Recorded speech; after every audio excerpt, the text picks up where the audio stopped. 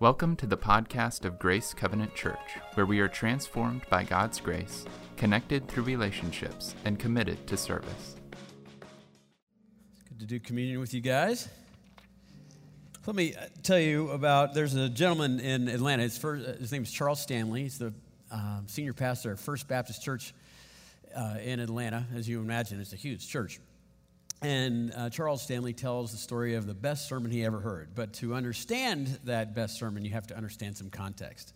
Around 40 years ago or so, Charles Stanley, when he came to the church, it stopped growing, or maybe it was even declining in attendance. And as a middle-aged middle 30 guy, he came in and started teaching, and God was using him in some fun ways. And so the church was growing rather rapidly. That growth was a threat to some of the people in leadership there for some reason, and a number of the leaders, particularly a handful of people on their leadership team would be called deacons. On the deacon team, they were trying to get Charles Stanley to leave, and they were conspiring in meetings to get him to do what they wanted him to do and to leave the church. Well, a lot of the church wanted him to stay, and so there was a considerable amount of conflict. Well, the conflict kind of came to a zenith one Sunday. This is a televised church. This is a big church in Atlanta, obviously, but it was a televised event. And a lot of Baptist churches will have multiple people up on the stage sitting in these big chairs, and whoever is going to speak that day sits in the chair. And so somebody's going to do announcements, he sits in the chair. The person next to them is going to pray, they sit in the chair, and the senior pastor is going to preach, he's going to preach, so he'll sit in that chair. And so this deacon that had a particularly bad attitude towards Charles Stanley was sitting next to him, waiting for his turn to come up and pray for the offertory and for the sermon. So he gets up out of his chair and then looks at Charles Stanley and then turns around, turns his back on everyone and the camera and starts talking to Pastor Stanley and then yelling at Pastor Stanley. And then he punched him right in the face on TV in front of the church, in front of Charles Stanley's family, his children. Watch this happen. So I don't know how work is for you, but I mean, that's a bad day any way you look at it. So you have to know that if you look at this story, when Charles Stanley said, it was a very difficult time in my life. That's what he says. It was a difficult time in my life, maybe my most difficult time. It is a very difficult time. So an elderly woman in the church, in almost 80 years old, called him and said, Pastor Stanley, I'd like for you to come over to my house, and we can go to lunch, and then I'd like for you to come to my apartment. I want to show you something. So they went to lunch together, and she said, I want to serve you. I have a sermon to preach to you. And he said, he was obligatory. So he went to lunch, and they went to her apartment. And then she squared his shoulders and put him in front of this painting and said, what do you see, Pastor Stanley? What do you see? And he says, I know this painting. It's famous. This is Daniel in the Lion's Den. She said, yes, right. What do you see? And so I said, 1, 2, I see 7 lions.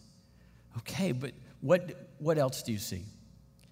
Well, there's some bones that are broken and are stripped of all their meat. Okay. Is there anything else? I don't know. I see it's Daniel in the lion's den in a stone prison. And then she went around and she hugged him and she said, boy, son, I want you to see that Daniel is not afraid, because he's not looking at the lions, he's looking at his Creator. He's looking at God. That's what I want you to see. And he turned around and hugged her and said, that is the best sermon I have ever heard. And he went away that day, and he just refused to be focusing on his problems, and instead would focus on the Lord. Now, there's a word for Daniel with his hands behind his back. The word is poise. And poise, P-O-S, is the kind of prefix in understanding the origins of that word. It means to pose. It means to stay still, like in a photo, while everything around you is moving. Posit, it means to hold a belief that holds you. It means to be steady, independent. This is good. It means to be independent of the circumstances all around you. To poise. It means that Daniel's lot was to spend the night with lions, but his choice was to be absolutely fixated not upon the baritone roars and the growls of the lion, but rather to be fixated and enamored on the beauty of God, his Savior. That's what poise is. That's how one is to live. He lifted up his head and gazed upon God. That's a good sermon. We're in the book of Ecclesiastes, and it is a raw book. It just talks so much about real life. It is the diary of a genius king, and he tells it the way it is. And he's going to tell us today that if we're going to live in a world that looks like it has no captain and certainly no judge, then we must have poise. He's going to teach us how to live in the context of an enormous amount of raw data that might lead a person to believe that if there's a good God, he has no power, or if there's a God with power, he has no care. And he's going to tell us in chapter 8, this is our 5th week, we have 2 to go, and in chapter 8, he's going to help us. He's going to help us understand what we can understand, because one of the theme difficulties in the book is found in chapter 3, where it says that God has made everything beautiful in its time. There's a beautiful plan that God has. And then God has put eternity into the heart of man, and that eternity means I long to know that plan. But it says, as we continue reading, it says that man cannot know the beginning from the end. He can't. He doesn't have the capability, the capacity, the will, the horsepower, whatever, the mental intuition to know what the plan is. But we are called continually, pulled towards trying to make sense out of nonsense. We're connecting dots that don't connect. And that is, in many respects, our curse. We are cursed because we're not God and we are not apes, and we are stuck in between where we long to know meaning and purpose for certain things, but we can't know the whole meaning, the whole purpose, everything. We can't know everything about it.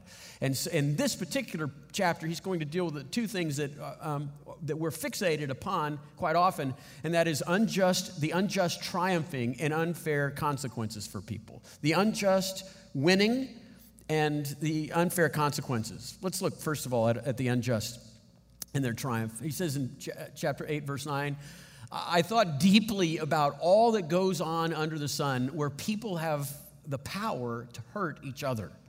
What he's making a reference to, again, he's quite observant. He says, anytime you give someone power, they use it not for good, but they use it for evil. What is the bent of man? It could start right in a junior high cafeteria, mean girls, right? They have such limited little doses of social power. Let's destroy other girls, shall we? Let's destroy our own friendship group. Let's spin a bottle and see who we're going to hate for a week. And that's the way they live with their power. And then as you get older, you see people that have some sort of influence or office, and they use that to benefit their friends and destroy their enemies. And then they become politicians, and they use the same thing in that context, not to serve, but to be served. And he says there's the bent towards using power for evil is perplexing to him. And then he says, if that isn't all, what adds insult to injury is that you hope that someday it will be brought to light. But he says, no. Even their funerals are these people are talked about in pleasantries. Look at verse 10. He says, I have seen wicked people buried with honor. And yet, listen to how extreme it is. And yet, they were the very ones who frequented the temple and are now praised in the same city where they committed their crimes. This too is meaningless to me.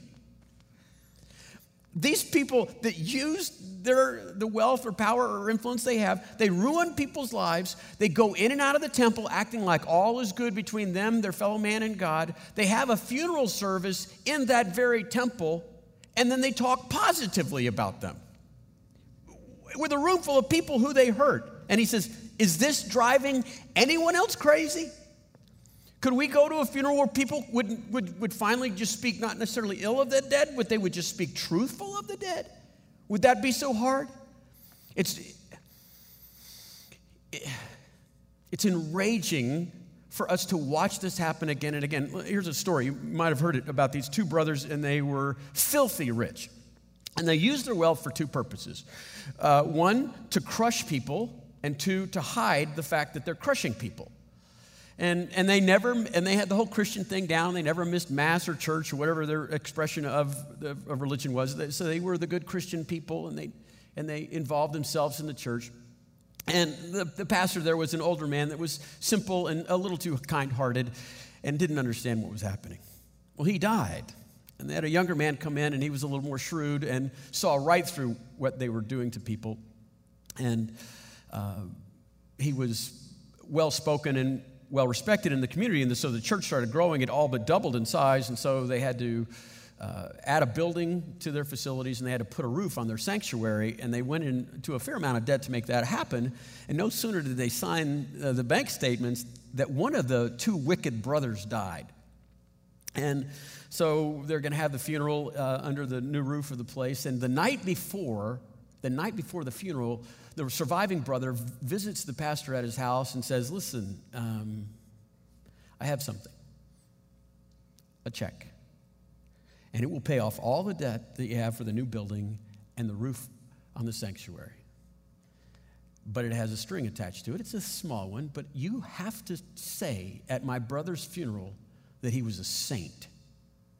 And this is exactly what verse 10 is talking about, right? That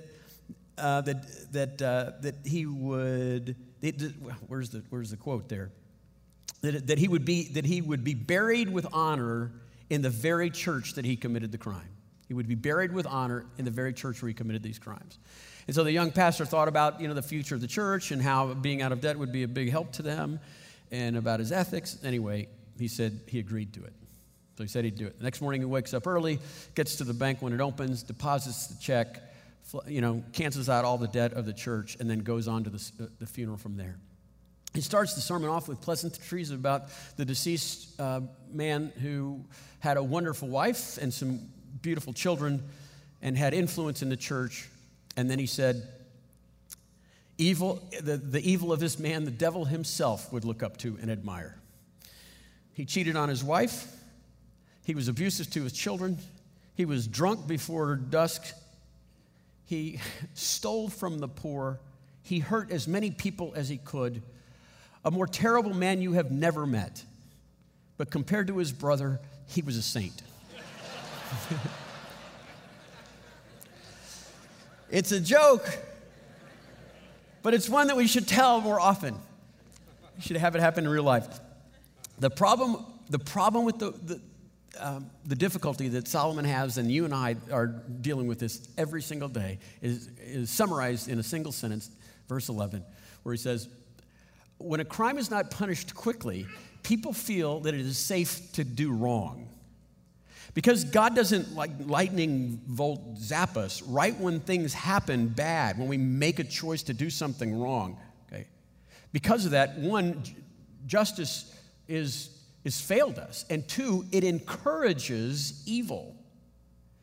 And so Solomon's wondering if there's a God with power and he's good, this is a good time for a judge to show up. I mean, where's Judge Roy Bean?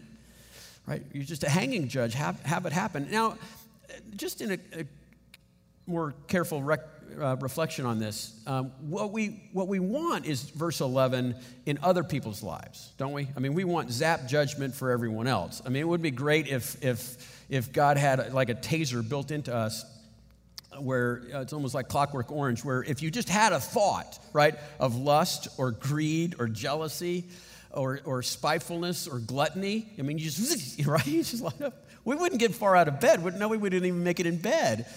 So it's an impossible way to live for a lot of reasons, human will being violated. We would not fear God. We would just fear electrocution, the volts, that sort of thing. So there's a lot of reasons why this doesn't happen, but we're hoping, wouldn't it be nice if God were to occasionally visit us in a more judicial way quicker? As one writer put it in a poem, he says, truth is forever on a scaffold and wrong is forever on the throne. Truth is forever hanging with a noose around its neck, and wrong is forever ruling. That's what it seems like is happening. And besides the lack of justice that takes place, then there's the second thing that bugs Solomon that you and we agree with that, and that is unfair consequences. Look at verse 14, and look how common it is to us.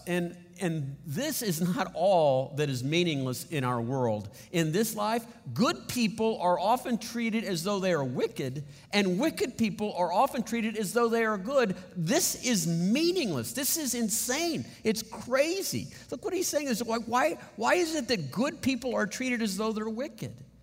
Now, I'll use an example here, and it's a bit dated because I wanted us to get some distance from it and be a little bit more objective. But can you recall the rage that people had towards Tim Tebow? And the reason I'm mentioning him now is because, okay, let's just forget what kind of football player he was. They weren't mad at his inability to throw a spiral. They were mad that he'd bent a knee in an end zone and just wanted to thank God for just a second. He had a set of values and beliefs, and whenever he would verbalize those, they would pounce upon it. His goodness was looked upon as evil. And then, by the way, there is no sin that a celebrity cannot turn into like a career. We look at various sins. We hope that we are videotaped when they take place so they can be celebrated and we can become famous. And that we will be treated as though that were good. I would defy the writer of the Scarlet Letter to write the book today, because the Scarlet Letter today would be V. Oh, look, a virgin. Make him or her walk the aisles in shame. Look at the person with virtue. Stupid fool. And this is the life, again, this is like Solomon is looking on in our culture and wondering what has happened. And this is not just people. Solomon is observing that the universe seems to be having the same value. Every culture and every epoch has some kind of an expression that says, the good die young. Because intuitively we believe that the good ought to be treated, well, good. And yet the universe seems to pick on them first and foremost. And Solomon looks and says, this is all meaningless. It doesn't make any sense. This will make you crazy the more you think about it. So what are you to do? How are you to live? How are you to think? What came to my mind in a lot of the reading that I was doing was Solomon might have been reading from his father. His father was David. He wrote Psalm 94. Look what it says. Listen to the title of God. God has many titles. And this is the title that David calls upon when he looks, like, oh Lord, the God who avenges. Oh, look, he says it again. Oh God who avenges, shine forth. Come on, let's go, God of avenge, right? Rise up, O judge of the earth. Pay back the proud for what they deserve. How long are the wicked, O Lord? How long will the wicked be jubilant? They pour out arrogant words. All of the evildoers are full of boasting. They crush your people, O Lord. They oppress your inheritance. They slay the widow and the alien, and they murder the fatherless. And they're calling out your name. They say, the Lord, look at all caps, Jehovah does not see us. The God of Jacob pays no heed to our evil. So there is something within us crying out for justice to prevail. Where is it now? And so this this senselessness that takes place in our everyday experiences, Solomon is saying, how do we live with all that?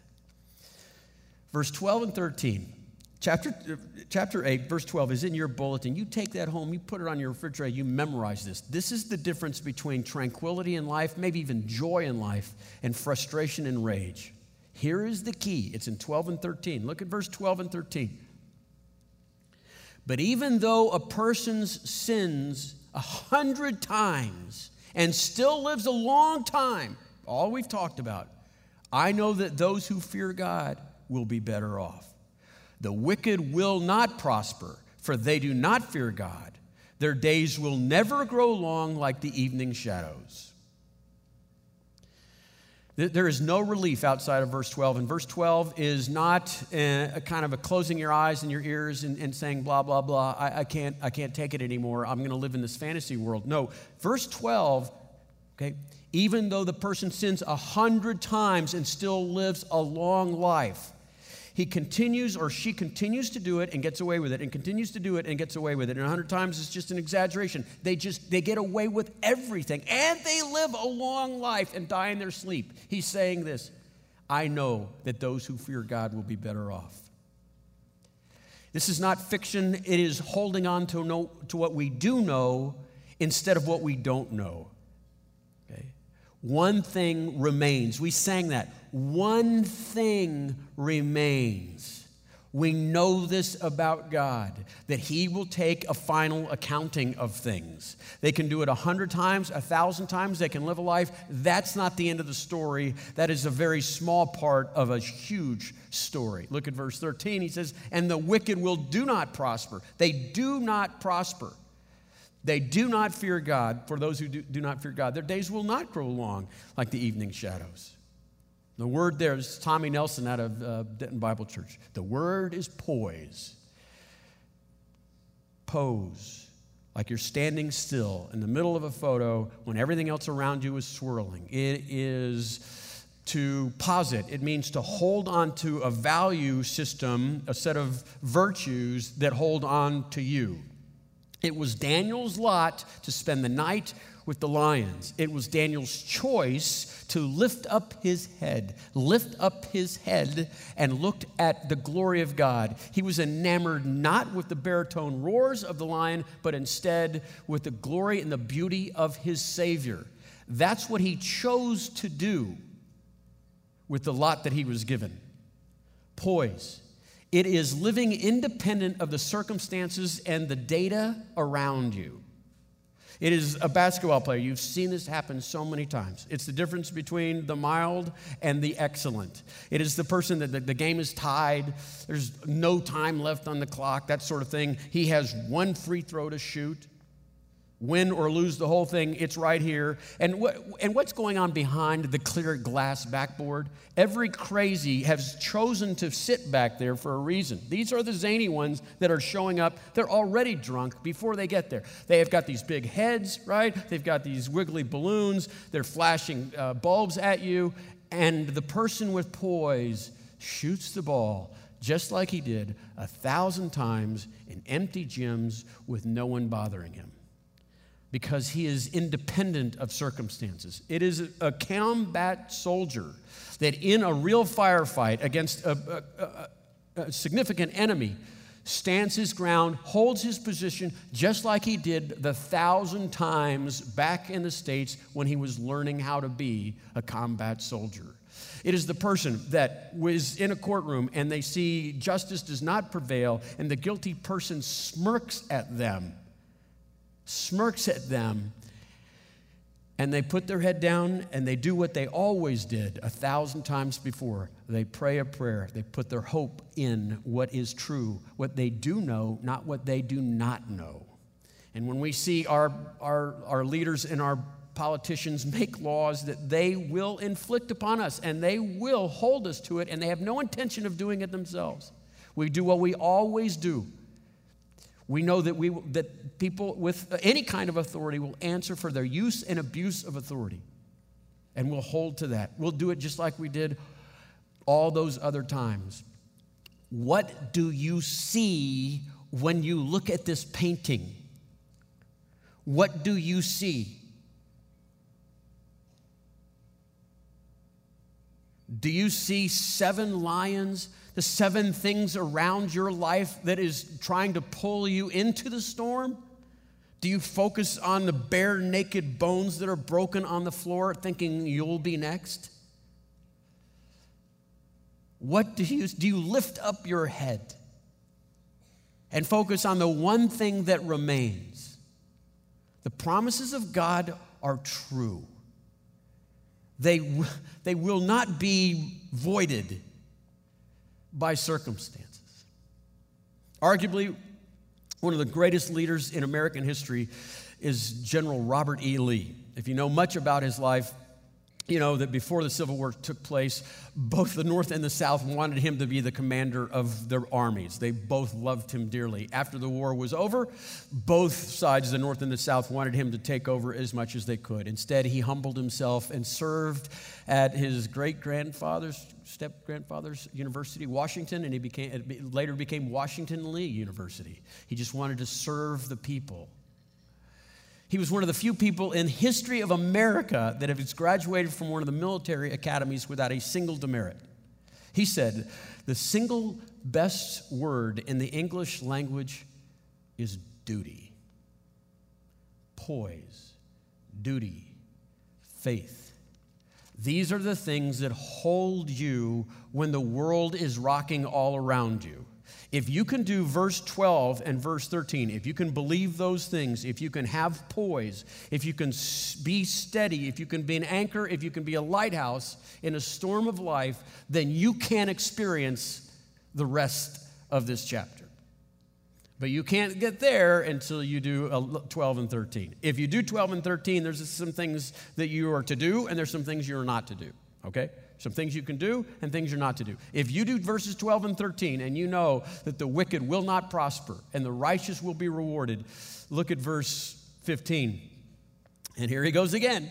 And so I commend you to enjoy life. I commend you to enjoy life because there is nothing better than for a person under the sun than to eat and to drink and to be glad. Then joy will accompany them to their toil all the days of their life that God has given them under the sun, the lot that God has given them under the sun.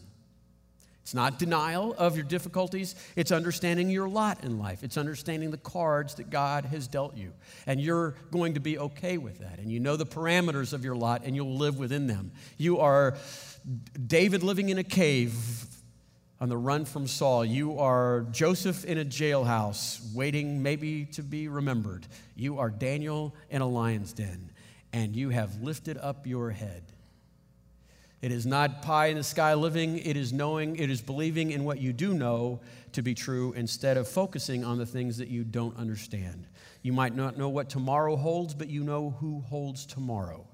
And while you're there in a lion's den, you might as well rub a little cat's stomach and see if you can get him to purr. That's what he's saying. Enjoy life. Here's what you cannot do. Here's what you cannot do. Look at verses 16 and 17. And in my search for wisdom and all my observation of people's burdens here on the earth, I discovered that there is ceaseless activity day and night, and I realized that no one can discover everything God is doing under the sun. Not even the wisest people discover everything, no matter what they claim. The wisest people say they've spent all day on this, all night on this, and they have figured everything out. You know they're lying. No one can figure this out. God put eternity into our heart, but we don't know the beginning from the end. He has a beautiful plan. We just can't know it. We are to trust in God. We are to have poise. We are to have faith. If you are to enjoy knowing God, not knowing God's plan. It is trusting in his character, not in his execution of character. You are to have poise.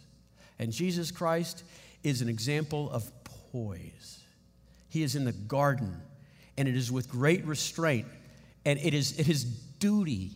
It is duty that he has a conversation with the Father, and he says, Father, if you could just let this cup pass,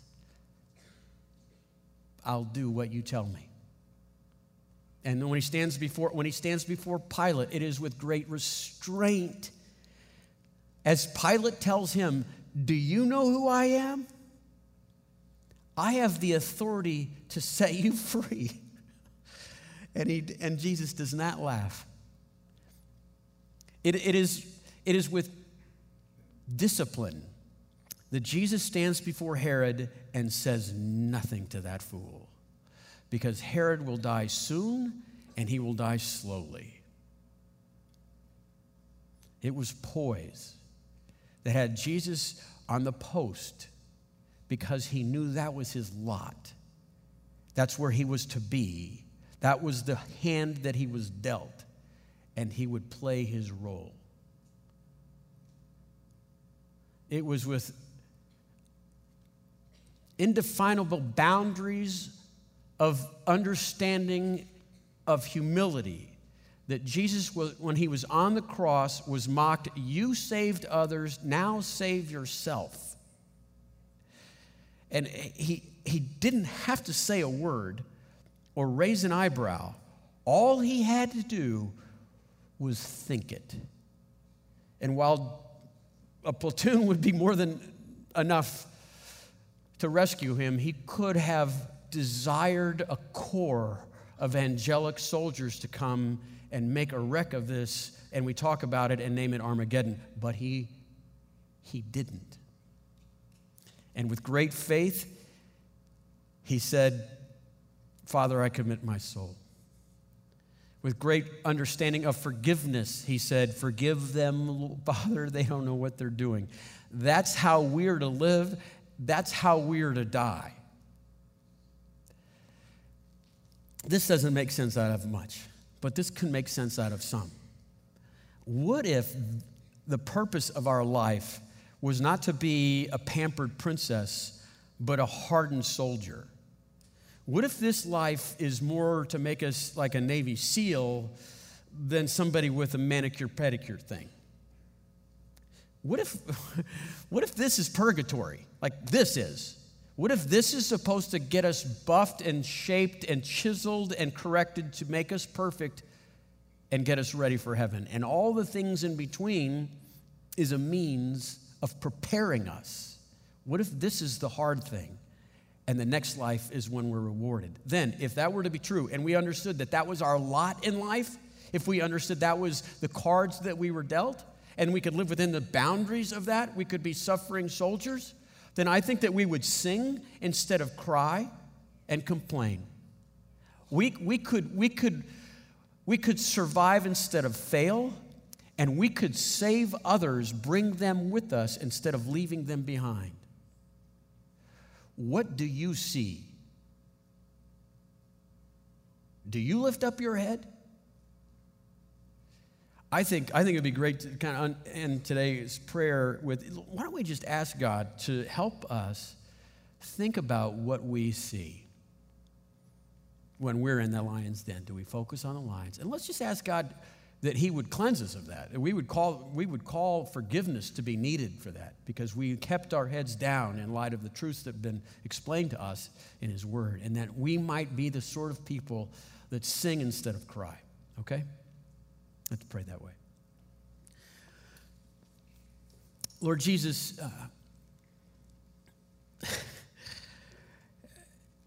it seems natural, and it seems a lot easier to focus on lions in a room surrounding us, our problems, the injustice in the world, the difficulties we have, the guy who cheats that keeps lapping us in our careers, whatever it might be. It's just easier, Lord. And I would say, Lord, we are lazy. I am lazy. And because of that, I sin. I sin against you. I could lift up my head and see your greatness, what you have done, where I will spend eternity because of your promises. And I would focus on that and deal with the lions as they come. And if I'm a snack for those lions, then that's my lot. And that's your will for me. And I hope that I could die praying for those people that are wicked. Lord, I'd ask that you would convict us of our melancholy and our begrudging attitude when we could be dancing and eating and drinking and enjoying even our suffering. Lord, make that to be true in our lives, that we wouldn't try to make sense out of all this. We would just enjoy you. We pray this in Jesus' holy name. Amen. The 9th week of training is referred to as Hell Week. It is 6 days of no sleep, constant physical and mental harassment, and one special day at the Mud Flats. The Mud Flats are an area between San Diego and Tijuana where the water runs off and creates the Tijuana Sloughs, a swampy patch of terrain where the mud will engulf you. It is on Wednesday of Hell Week that you paddle down to the Mud Flats and spend the next 15 hours trying to survive this freezing cold, the howling wind, and the incessant pressure to quit from the instructors. As the sun began to set that Wednesday evening, my training class, having committed some egregious infraction of the rules, was ordered into the mud. The mud consumed each man till there was nothing visible but our heads. The instructors told us we could leave the mud if only 5 men would quit. Only 5 men, just 5 men, and we could get out of the oppressive cold. Looking around the mud flat, it was apparent that some students were about to give up.